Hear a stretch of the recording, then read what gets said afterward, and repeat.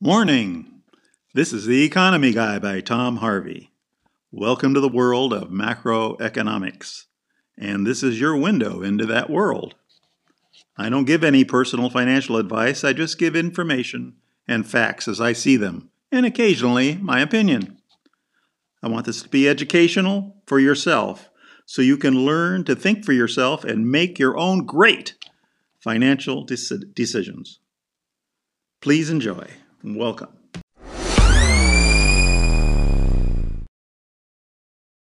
Good morning, economy lovers. It is Sunday, June the 21st. Let's talk about the markets. There's not much to talk about. It's the same thing. The markets are going sideways. So that's for all the different prices. We don't need to talk about the details. There is a price range that all the markets are staying in, and that's where they are. The big force in the market is the Federal Reserve.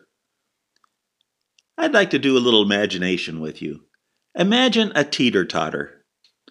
You remember those? I don't think they're safe for children any longer, but imagine a teeter-totter, where one side are buyers and the other side are sellers. It represents the market, any market. And the teeter-totter goes back and forth, buying and selling. Now imagine this great big fat guy sitting on one end. That guy's the Federal Reserve. What happens? Well, the end he's sitting on, that's the buying end, goes down. That means buying. And the other side goes up. But more importantly, that teeter-totter doesn't move. It kind of stays where it is, doesn't it? That's kind of what our markets are doing today.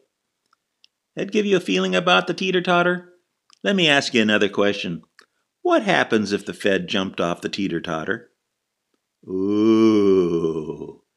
Yeah, I think everybody remembers that game. It's not a nice game. But it would be not good for the markets, that's for sure. Well, you see, the Fed is now buying corporate bonds. It's one of their multi-letter programs they announced last March. They did it for the first time now. First time ever in the world that they've bought corporate bonds. Well, what happened last March when they announced the program was a bunch of speculators went out and bought a bunch of those bonds after they had gone down in value. Well, those speculators are now being paid off because those prices are roaring back. Pretty smart on their part. What's the point of all that? Well, the point is, don't fight the Fed. They're the big gorilla in the room. They really are.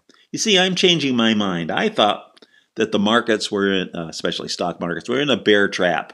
They went way down. They came back up. On the way up, that they would go down again, as people buying on the way up would be trapped as when it went down again. That's a bear trap. Well, I'm changing my mind. I don't think so. I think the Fed is so strong it's going to keep the market up. We're not in a bear trap market, and we'll stay there in the up, even though it's wildly overvalued right now. Wildly, crazy overvalued by any measure that you want. Stocks are overvalued, but that doesn't matter. Don't fight the Fed. Well, when will it change? Well, what's happening right now? We're coming out of our virus massacred markets.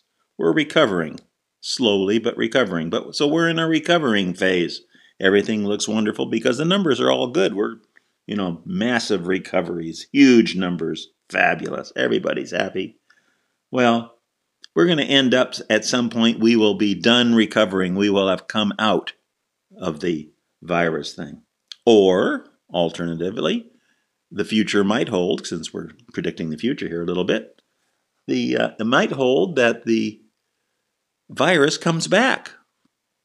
In either case, either after we're out of coming out, or come out, or the virus is back, then I think the markets will take another reassessment of where this overvaluation, current overvaluation, sits and what the future is. And it's at that point where the markets will change. So we will be steady going sideways until we come out. I think that's where we are right now. That's my prediction. And that's it for right now. We're going to be giving you a special oddball and European combined report, and I'm going to do a special report on the U.S. housing market. What's going on there? It's kind of exciting. Be seeing you. for the oddball news. What's going on, the weird stuff going out? Well, the U.S. has pulled out of talks with the EU, and it can't come to an agreement on tax taking, okay? Tax talks. And what's the problem there? Well, it's an argument between how do you tax people? Do you tax people based on the location of the customer, or do you tax people based on the location of the revenue where the money's taken in? Fundamental problem. Next one, the U.S. is making no progress at all in trade talks with the UK. Whoa, well, that's no surprise because the UK is in trade talks with the EU and will be until the end of the year when they'll probably fail, and that'll be the end of that. Then the U.S. might be able to do some lucky trade talks, but I think you can't do both simultaneously if you're the UK. Okay, remember the Hertz being bankrupt and they were going to sell shares? Well, guess what? The SEC stepped in and didn't let them do it. I said that was really stupid. I said it was stupid last week. It is stupid. I'm glad to see some authority came in on that one. Well, let's see. Do you know that so far there are 11 airlines that have gone bankrupt in the world? And there's more to come. My prediction in the United States is that American Airlines will go bankrupt. That doesn't mean it'll disappear. It'll just be restructured and come back, and somebody new will be making money with American Airlines. It's too important. American Airlines is the biggest one in the United States as a local carrier. Let's see here. We have 21% of new home buyers are using their free money. You know, remember that $1,200 that everybody got, taxpayers in the United States? Well, almost everybody. 21% of home buyers are using that as part of their money to buy a home. Well, that's kind of interesting. We have that new claim. You know, the unemployment claims came in at 1.5 million. But there's something more important really now. It's rather than looking at the new claims, I think we should be looking at continuing claims. How many people are continuing? Because people stop claims, they come off of the claims. So people come off, people come on. Well, the continuing claims is 18 million people, and that is steady.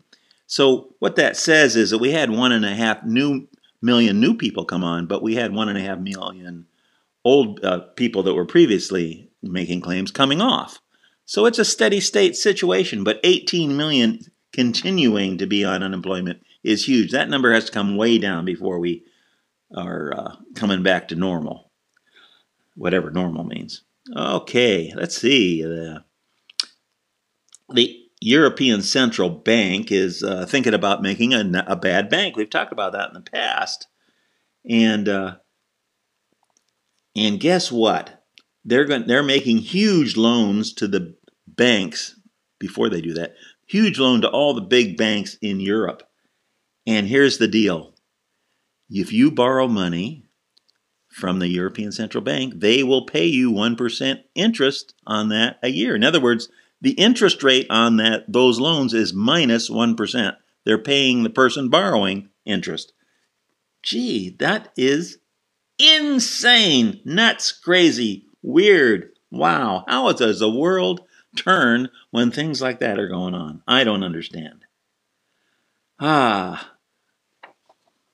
Well, quickly here, the Scotiabank was one of the major bullion banks in the world with gold bullion. Now, and they're closed. They're not doing business anymore. And J.P. Morgan was kind of in second place, and they're stepping away from being a bullion bank. They're slowly moving out of that market. Who's taking up the slack?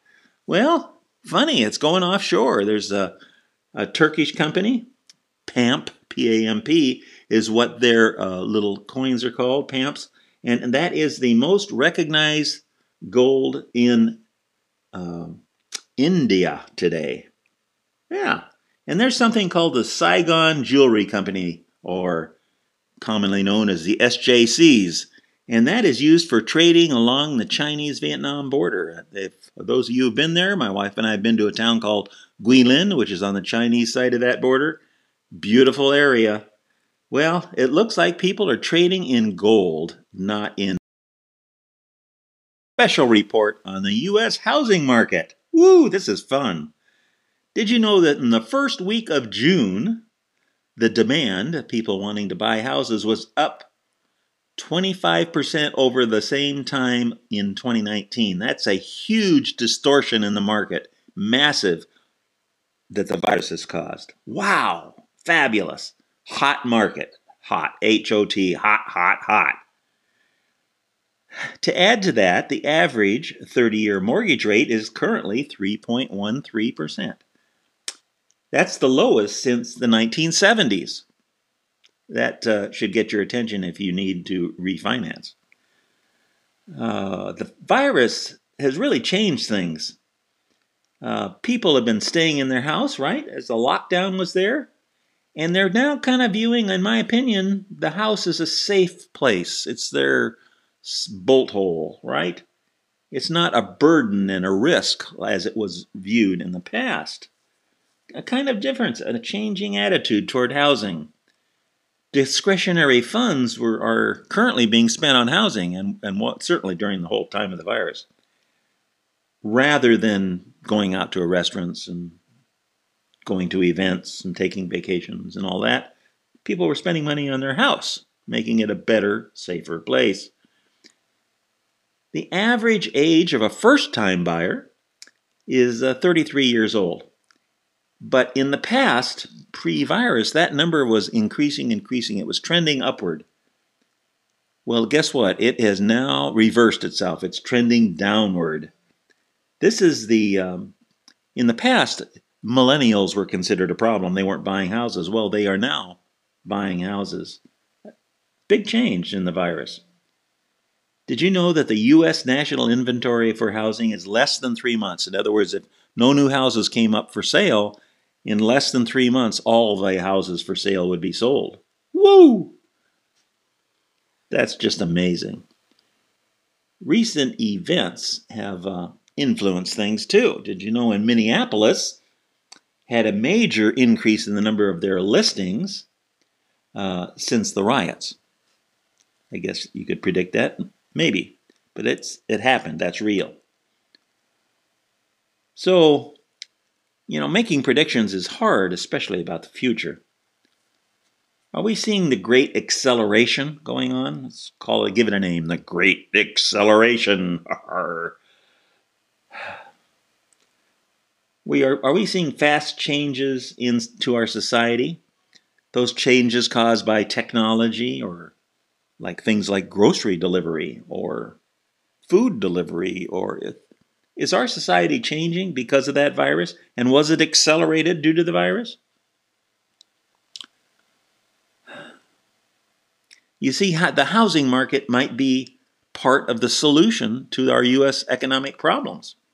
Rather than in the 2008 and 9 financial meltdown, it was the problem. It was caused by the housing. Well, housing could be the opposite position right now. Very interesting, in my opinion. That's it for today, folks. And I wish you a great Father's Day and a wonderful weekend. I look forward to talking to you next weekend. So long now. Thanks for joining me. And be sure to hit the subscribe button to get future podcasts. This is Tom Harvey. I'm an investor myself, not a financial advisor. So understand that nothing in this podcast should be construed as advice or a solicitation to trade in any market, and that I disclaim any responsibility from any negative effects of decisions made by people.